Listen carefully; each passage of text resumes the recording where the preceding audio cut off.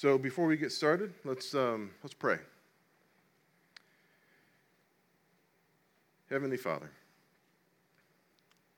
Lord, I'm so grateful, we are so grateful that we can be here this evening. Lord, we pray that you would remove the distractions of the day. Lord, the things that occupy our mind, the things that maybe we put in front of you first. Lord, we lay these things before you. Ask that you would forgive us, and Lord, fill us with your Holy Spirit. Give us the strength necessary to do the things you've called us to do, the courage to do them in a manner at which glorifies you. And Lord, just give us perfect peace, knowing that your will is being done. Thank you for the opportunity to serve you.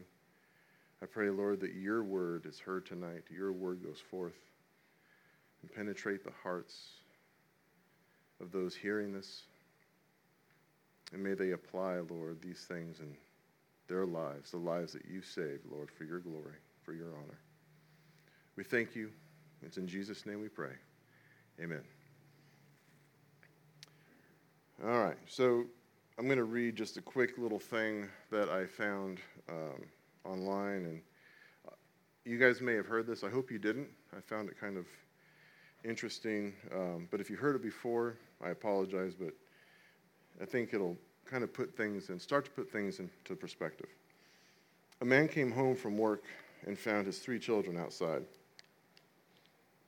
still in their pajamas, playing in the mud, with empty food boxes and wrappers strewn around the garden.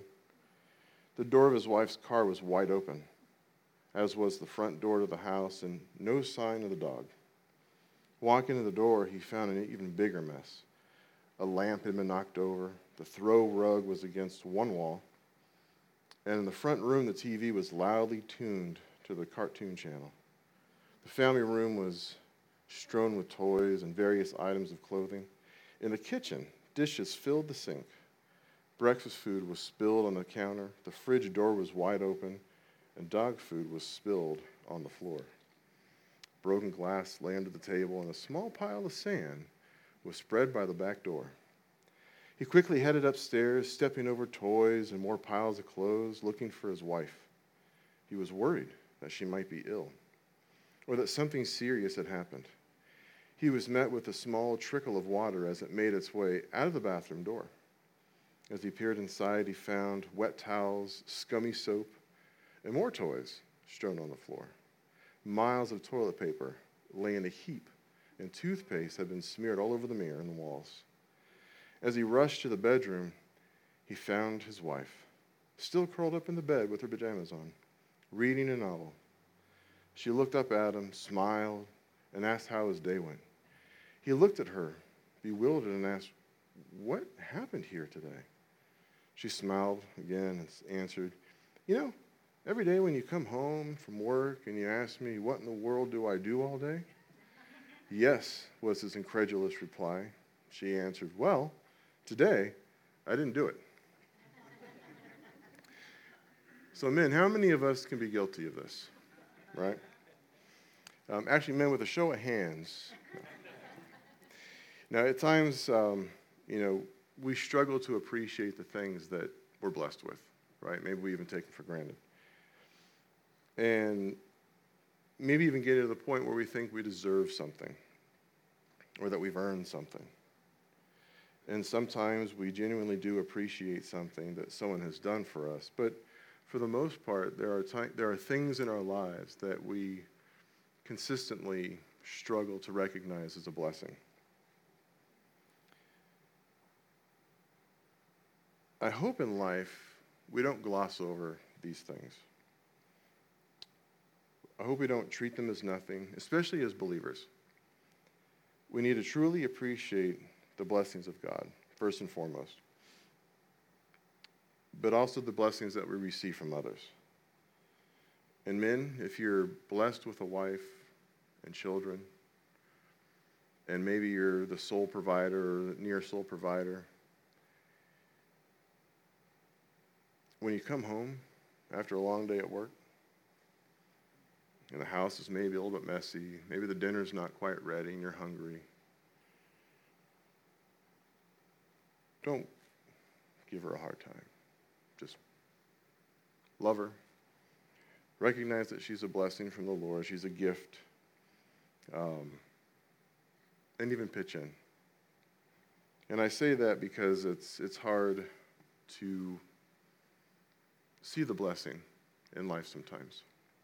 Now, this obviously isn't just for men. And these kinds of things where we fail to recognize blessings for what they are have been around since the fall of man. And there are certain things that we can say, yes, this was from the Lord, right? A new job opportunity at work.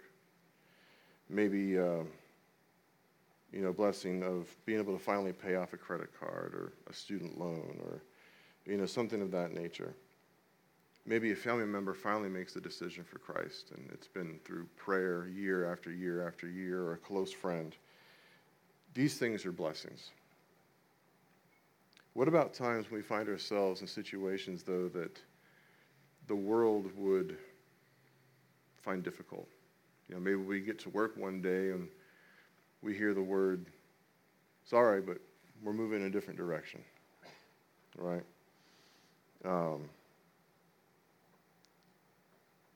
We have to recognize that life itself is a blessing, that man was created from dust, formed by God, loved by God, life breathed into this form. And the fact that we're here today is a huge blessing. And we can't let things that we may think are bad news get us down. Because a few years ago, on my birthday, in fact, there was this emergency meeting that popped up on my calendar. And so it was like 2 minutes from that particular moment in time. So I went to grab my laptop, and at the same time I was doing that, my director was walking behind me. She's like, "Oh, you're not going to need that." I thought, that's weird, because I've never gone to a meeting where I haven't needed my laptop for notes taking or, watching a deck or something. And so I follow her down the hallway. I go into a conference room, and my VP is sitting there. And he says, "Hey, Trevor." And I knew, right? The look on his face, the look on her face, I knew what was happening. And he proceeded to tell me that due to some business decisions, my role would be eliminated. And I would have opportunity to find things in different parts of the company, but as of that date, I was done. And interestingly, looking at him, it was and if you ever had to deliver that message, it's a very hard message to receive, yes, but also to give. And I actually felt bad. I felt more bad for him than I felt for myself, because he had to do that all day for multiple days straight. And, I had opportunities. I interviewed it for different things, and I had opportunities to take other roles in the company, and didn't have peace with it. So through confirmation from the Lord, lots of prayer, I accepted the severance package. And so would I say that was a blessing? Yes. It was a huge blessing that the Lord gave me actually on my birthday, ironically. Because in that time, the Lord did a work in my heart, in my life. I was able to assist in areas where I wouldn't have been able to otherwise. And I wouldn't even have heard him saying a lot of the things that he told me during this time, because I was too busy being busy. So yes, it was a beautiful blessing. And obviously when you get news like that, I get in my car, I leave for the day, and I get in the car and I have to call my wife. So, man, how is she going to take it? So I call her and I said, "Hey, I'm coming home, and just so you know, I was laid off today." There's no easy way to say that. You can't break it to her. So I was just like, laid off. And she says, I had a sense that the Lord was going to do a change in our our work situation. She was prepared. The Lord had prepared her. She didn't tell me that until I told her the news. And she was good with it. She's like, yeah, we'll be fine. I was like, okay, well, as long as you're good, I'm good. So, even those things are a blessing because we don't know why the Lord does what the Lord does. And what about when your health fails? When you're diagnosed with a disease and experts don't know what to do? We know from reading Scripture that Jesus in his ministry encountered many people. They were demon-possessed. They were blind, lame, and some of them had disease. And nowadays, if you are diagnosed with something, and praise God, there's support groups. There's people you can turn to, organizations that will help, all sorts of stuff for people that need the help. Back then, it wasn't like that. You were shunned. You were ignored. You were set aside to wither and die. And one of the diseases that Jesus encountered in his ministry was leprosy. It's defined by the Eastern Bible Dictionary as a smiting, a stroke, because the disease is regarded as a direct providential infliction. The word leper is Greek, and it means a designation for the disease from its scaliness. It made your skin very scaly. There's a lot of descriptions of it in the Bible. We're not going to go through them now, just in the interest of time. But the disease began with little specks on your eyelids, and then it started to spread over your body over a period of time. And eventually, you would die from this disease. But isn't it interesting that when you look at how leprosy is described, even in that small description, it begins to, once you're inflicted, it begins to spread over your body. But this also accurately describes how sin does the same thing in our lives. It might start with something small. It begins to spread. It begins to become stronger, deeper. Our connection to it becomes stronger. Our ability to overcome it becomes impossible. And so this kind of sets the tone for what we're going to read in Scripture. If you would, open your Bibles to Luke chapter 17. And we'll be reading verses 11 through 19. And if you don't have a Bible, if you raise your hand, we'll make sure you get one in your hand. In chapter 11 starts, it says, "Now it happened as he went to Jerusalem," he being Jesus, "that he passed through the midst of Samaria and Galilee. Then as he entered a certain village, he met 10 men who were lepers, who stood afar off. And they lifted up their voices and said, 'Jesus, Master, have mercy on us.' And so when he saw them, he said to them, 'Go, show yourselves to the priests.' And so it was, as they went, they were cleansed. And one of them, when he saw that he was healed, returned, and with a loud voice glorified God, and fell down on his face at his feet, giving him thanks. And he was a Samaritan. So Jesus answered and said, 'Were there not 10 cleansed? But where are the other 9? Were there not any found who returned to give glory to God except this foreigner?' And he said to him, 'Arise, go your way, your faith has made you well.'" Heavenly Father, Lord, we pray that you would just speak to us now through your word. Lord, we thank you for your word. We thank you for your love, for your example. Speak to our hearts now. Fill us with your Holy Spirit. It's in Jesus' name we pray. Amen. And so you're able to break this scripture down into many different ways if you so choose. Thank you. When I read these, 3 distinct things kind of stood out: desperate, display, and deliverance. In verses 11 through 13, we look at desperate. In verses 11 through 13, say again, "Now it happened as he went to Jerusalem that he passed through the midst of Samaria and Galilee. Then he entered a certain village. There met him 10 men who were lepers, who stood afar off. And they lifted up their voices and said, 'Jesus, Master, have mercy on us.'" Remember, if you were someone who had leprosy, in the scriptures you read that, and it didn't matter if you were Jewish, if you, whatever you were, you lived in the same area. And you didn't have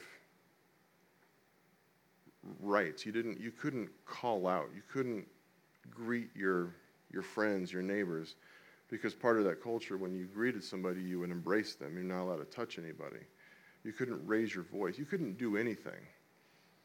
And so when you think about these things, these men, they see Jesus and they simply don't care. They see hope. But think about these men for a second. They're outcasts in society. They don't have anybody to turn to except for themselves, but that doesn't offer much because they can't offer much. But when you read that, have you guys ever wondered who these men were prior to contracting leprosy? What were their occupations? Do they have family? What was their status, their financial situation? Do they have siblings, family members, brothers, uncles? Do they get invited to the biggest parties? Who they broke bread with? And the list goes on. And then they come to find out that they have this disease.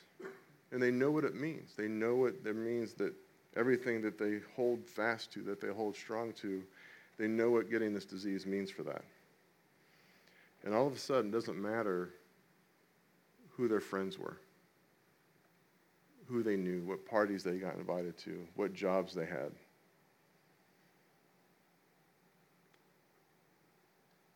And you know what's changed from then till now? Nothing. It still doesn't matter. What matters is Jesus. Jesus matters. Do you know Christ, and does Christ know you? So regardless of who these men were before, strangers are now fearful of them, and they avoid them at all cost. Co-workers will turn their back on them. Friends no longer speak to them. And family likely wishes they would just go away because they're just an embarrassment at this point. And so where do they go? Who do they turn to? And when will their pain and suffering end? And looking at our life today, maybe some of you are thinking, this thing that I'm going through right now, this season is hard. Yes, it is. It feels as if it will never end. Yep. My friends won't understand. Maybe not. And perhaps you even attempted to confide in a friend, but they failed you somehow. Or maybe you're too ashamed or proud to go to the pastor or an elder or church leader. And so you think there's nowhere I can go, no person I can turn to. And we don't need a life-altering or life-ending disease for us to have this thought. Maybe you never asked Jesus Christ, our Lord and Savior, to be your Savior. And you think that all this sin that I've accumulated over my years, it's too much. The things that I've done, it's too bad. And too often in our life, I think we say that it's just not the right time. I deserve to be angry. It's not the right time for kids. It's not the right time for this decision or that. I want to live a little bit first. I want to accomplish this or that. And I have to clean up my act. I have to do these things before I can do that. And I don't have a right to call on God. He would never forgive me for what I've done, what goes through my mind. We have to remember Romans 5:8. But God demonstrates his own love towards us, and that while we were still sinners, Christ died for us. Something to think about. And as we're living our life, who is trying to get in the middle of it the entire time? As believers, we have our eyes focused on the Lord. And who is there to remind us of our shortcomings, our failures, our weaknesses? Who's calling to our flesh, lying, trying to deceive, trying to convince us that it's too late, we're not strong enough, we're in too deep, placing triggers and traps and roadblocks and everything in our path. Marriages end, families are broken, relationships are lost. The list goes on. Our situations are desperate. We are desperate, just completely lost. But we have to remember Jesus is bigger than this. We're not alone.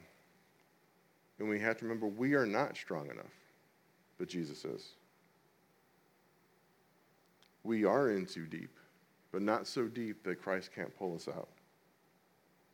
And those things that are triggers that are hard for us to overcome, that are impossible, they are. But Jesus, through Jesus, they're now possible. And he'll always be there for us. And as Scripture tells us, never leave us nor forsake us. So now as we read this disease, we're not allowed again to call out in greeting. It was forbidden. But they call out anyway. Have mercy on us. They didn't care if they would get in trouble. They thought, my situation can't get any worse than it is now. What can man do to me at this point in my life? And so they call out. Think about the words in that one sentence. These men, the bottom barrel of society, they recognize Jesus even as he's passing at a distance away. And they called him Master.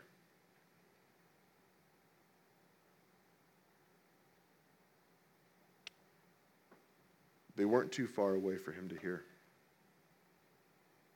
They could have thought, he'll never hear me. He's too far. Our family members aren't too far. The things that we're dealing with, they're not too bad. But what about today? Is Jesus in our presence today?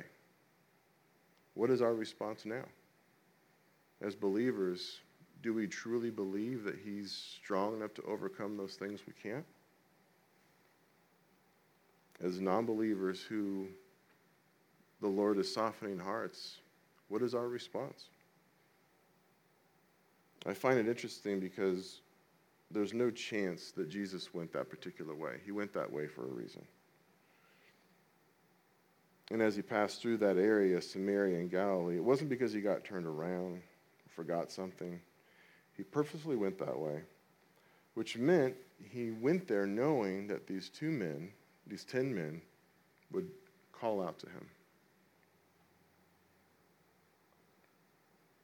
He wanted to give them a chance. The opportunity to call upon him. Do you ever think a blessing from the Lord is just some strange happenstance? Just some great and wacky coincidence? He wanted to bless you. He loves you. And this is true in our own lives. Our own testimonies. We were living in the world, doing our thing, and then Jesus gave us an opportunity. Many opportunities maybe before we actually got our act straight. And so they call out to Jesus, they lifted their voices, they don't care about the repercussions, they don't care about the other people, what they might say. They don't want to miss the opportunity. That opportunity for them in that case only presented itself once because Jesus was actually on his way to Jerusalem to fulfill the will of the Father. He wasn't going to pass through that area again. Now, I'm not saying that Jesus couldn't come at a different time or in a different way, but he knew these men would be there at that particular time, and they had this disease, and it was their only opportunity to call out to him. These men wouldn't have known that, but Jesus would. And so today, if you don't know the Lord, if you are struggling with something even as a believer, is this your day to finally put those things down?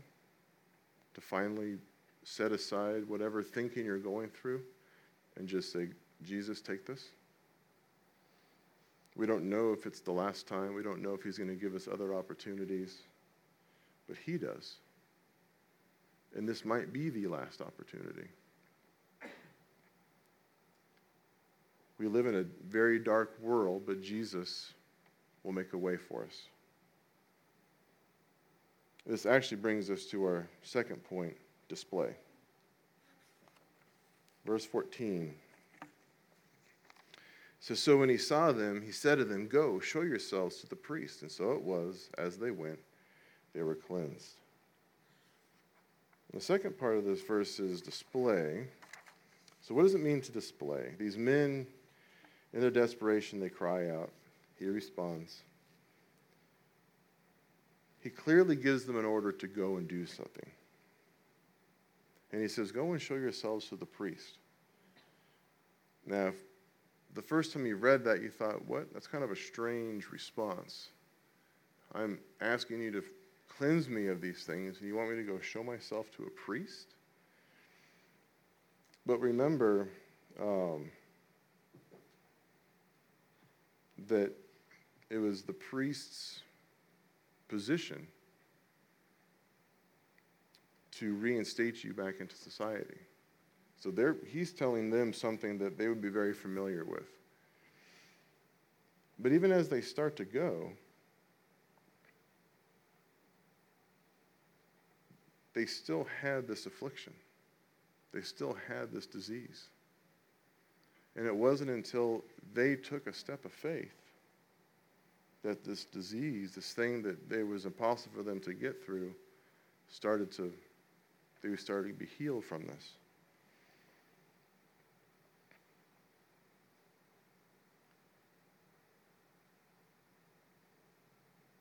And so when they did this, they had to be obedient to Christ. They couldn't concern themselves, because now they're leaving their area, which is very illegal to do for them, and they have to go. They could have been gathered up and killed. They could have arrested. Any number of things could have happened. But they were obedient to God, to Christ, and they started to walk. They started to go show themselves to the priest.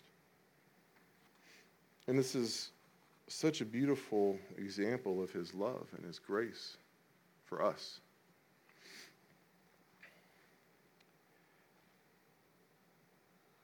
And how many times we find ourselves in a situation where we need to concentrate not on our circumstances, but on Christ and what he can do.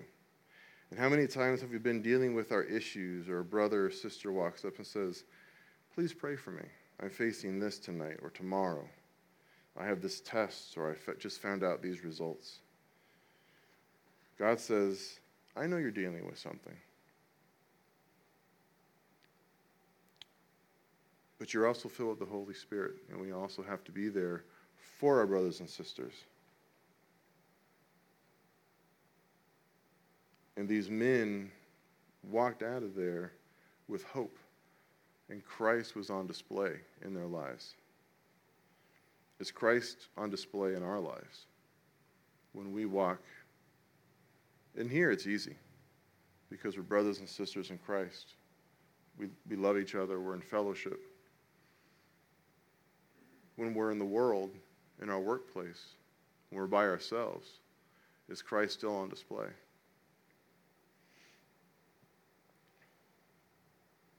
Matthew 5:14-16 says, you are the light of the world.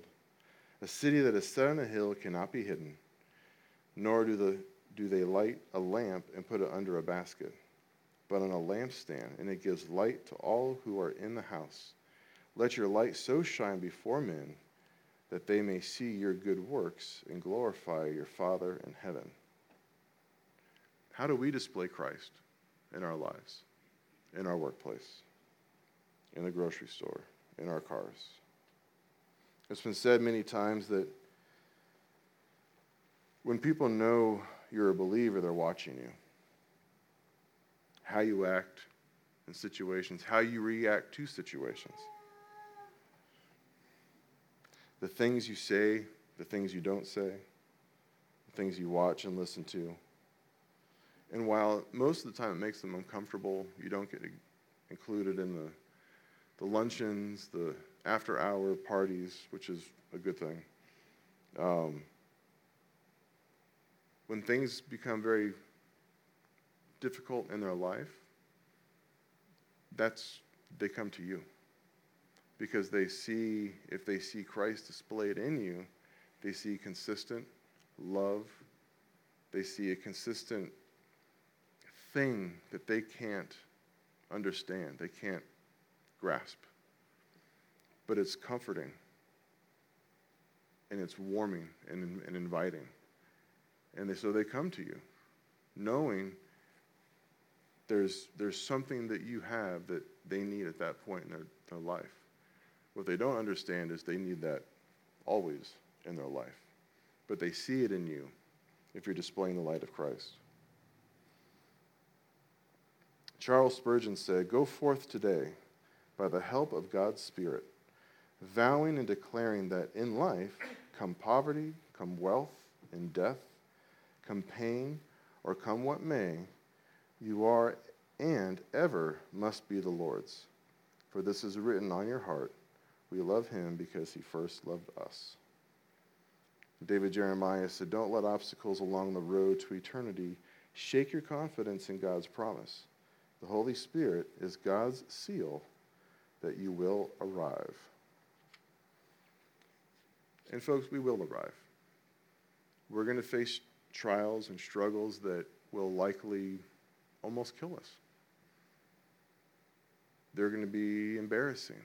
They're going to be any number of things. But our hope, our trust is in Christ. And he will get us through those things. Don't give up hope. Because hope, who is Christ, hasn't given up on you. This brings us to our last point, in interest of time, deliverance, verses 15 through 19. "And one of them, when he saw that he was healed, returned, and with a loud voice glorified God, and fell down on his face at his feet, giving him thanks. And he was a Samaritan. So Jesus answered and said, Were there not 10 cleansed? But where are the 9? Were there not any found who returned to give glory to God except this foreigner? And he said to him, Arise, go your way, your faith has made you well." Now, we talked about the desperate situation these guys were in. If someone delivered you from the hardest time of your life, obviously you would give them thanks. But Jesus, for a reason, says, were there not 10? Because there were. But only one came back. But look at that one man's response.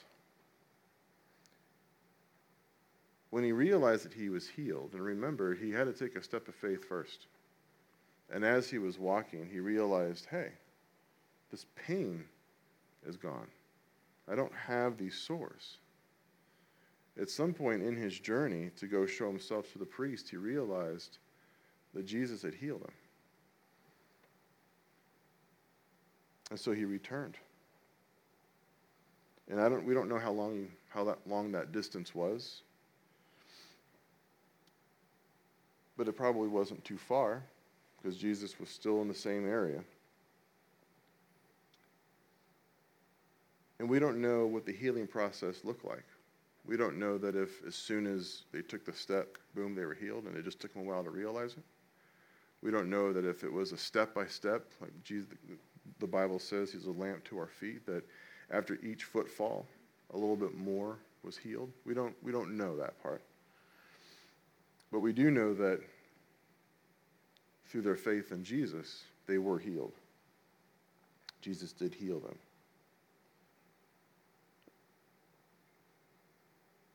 But isn't that our life in the Lord? As we walk out our own faith, doesn't our own faith grow? And our trust in him grow? Our love for him and others, do they not also grow?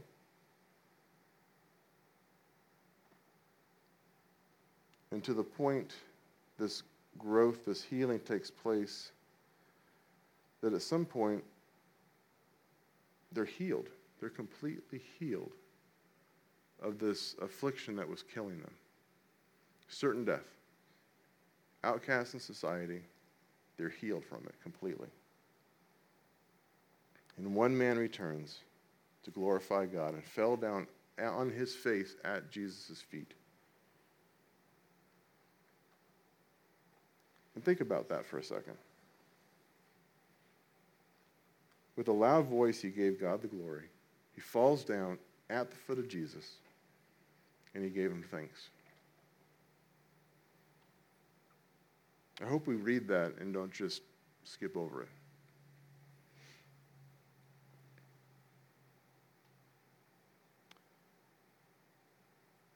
This man truly appreciated, not that the others didn't, I'm not saying that, but this man truly appreciated what he was delivered from and out of. And Jesus said that it was his faith that made him well. But it was only by the grace of God that any of this took place. His response, the Samaritan's response, is the response that we should have and maintain. To never forget our true love. Jesus saved us for his glory, for his reasons. We should never forget that. And a lot of us, when we were first saved, man, we couldn't wait to share our faith with everybody else around us, and then something happens, and all of a sudden, we're afraid. Like me, I was afraid to be here, to do this. Doesn't make any sense. We're not supposed to have a spirit of fear. Scripture says he didn't give us a spirit of fear. But I think many times this actually describes the lives of many Christians. We want the blessings of God, but not a real relationship with the one who made the way. We want to be recipients of his love and his grace, but not completely surrendered in obedience or by walking by faith. We want his truth as long as it conforms to our version of truth, and we accept his will, but only in a life where our will aligns to his. Leonard Ravenhill said this, and he never really minced his words. He said, "You're willing to go to the cross, but you don't want to get on the cross." Leprosy in many respects represents the sins in our lives, the filthy and rotten condition of our heart, the darkness that permeates in so many parts of the life in this world, the destruction and horror it brings. But it's the very reason we need to accept the Lord as Savior. The very reason we need to display the light of Jesus, to receive the indwelling of the Holy Spirit, the living water that quenches thirst for eternity. As we close, something I came across I'd like to read. This is, it's borrowed from this article, May 2012. It was from a chartered accountant student who was getting ready to graduate the school. And he's having this conversation with his director. And this young child, this boy, kind of always took it for granted that he was going to the school, and his mom was actually the one that did a lot of the work to make sure he was going there. And so the director was just asking him about that. And he says, he asked him, have you ever even talk to your mom about this? Or, and he said, no, not really, no. So the director said, I have a request. When you go home, go and clean your mom's hands. And then see me tomorrow morning. So the youth felt that this was his chance of landing a job was high, because now he's talking to this person about, this job possibility. And so he went back. He happily requested his mom to let him clean her hands. And the mother felt strange, happy, but with mixed feelings. She showed her hands to her son. The youth cleaned his mother's hands slowly, and his tears fell as he did that. It was the first time he noticed that his mother's hands were so wrinkled, and they were filled with cuts and bruises. And some bruises were so painful that his mother shivered when they were cleaned with water. This was the first time the youth realized that it was this pair of hands that washed other people's clothes every day, which had enabled him to pay for his school fees.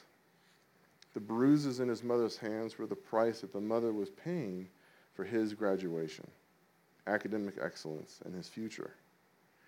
After cleaning his mother's hands, the youth quietly washed all the remaining clothes, and that night the mother and son talked for a long time.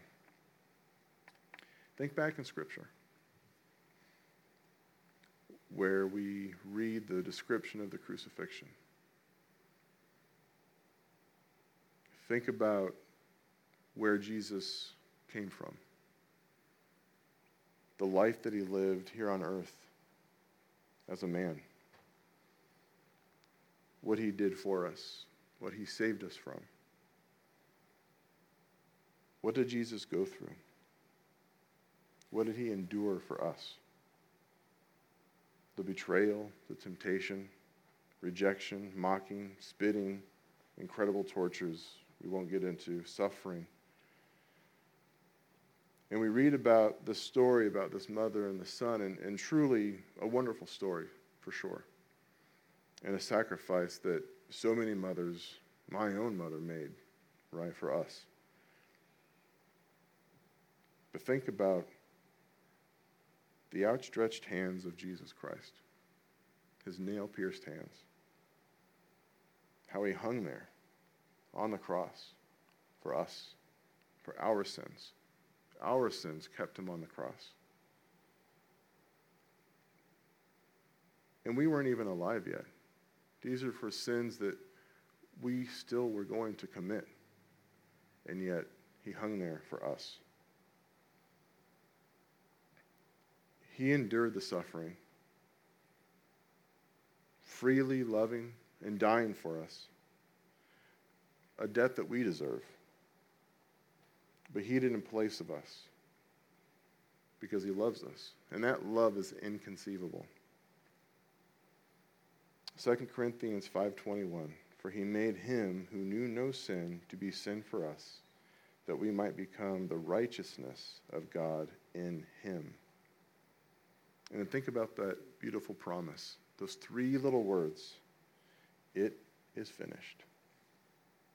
He overcame sin and death. And then he said, Father, into your hands I commit my spirit. The power to give up his own life is beyond our comprehension. He wasn't killed as much as he was captured. Being killed describes this thought that someone took the life of somebody who couldn't help themselves. It was beyond that person's control. That's not what happened. We know that. John 10:18 says, no one takes it from me, but I lay it down of myself. I have power to lay it down, and I have power to take it up again. This command I have received from my Father. He freely gave up his life to save ours, and he alone has the power to do so. And we, as sons and daughters of our Heavenly Father, have that same power within us. How can we overcome these things that we're afraid of? Because we have that power. How can we find it in ourselves to keep going when everything else says give up. Because Jesus gave us the Holy Spirit.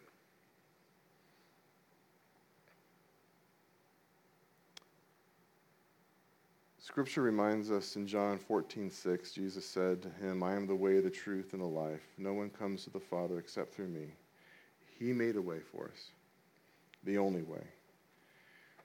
Please don't let anyone or anything in the world tell you different. Jesus is the only way. There's no other religion. There's no other thing, no amount of meditation, no money, power, status. None of it matters. We saw that from these 10 men. These things that they had obtained in their lives didn't matter. It's not even mentioned in Scripture what they did, and there's a reason for that, because it doesn't matter. The things that matters is to know that Jesus is calling you. He's calling you for a specific purpose. He will give you the endurance, the strength, the tools, the wisdom, everything necessary to do what he's calling you to do. You just have to be willing and obedient.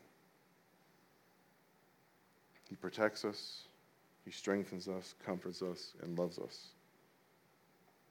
Ephesians 1:7 says, in him we have redemption through his blood, the forgiveness of sins according to the riches of his grace. Do we believe these things? Do we appreciate them? Do we take for granted all that Christ went through for us? Are we the 9 who I firmly believe they had to take a step of faith, they were healed, but they never came back to give thanks? Are we the 9 that live our lives that way as believers? Or are we the 1 who came back and said, thank you, and then devote our lives, surrender our lives for his glory? So I ask, just in interest of time, take a moment before we close and pray.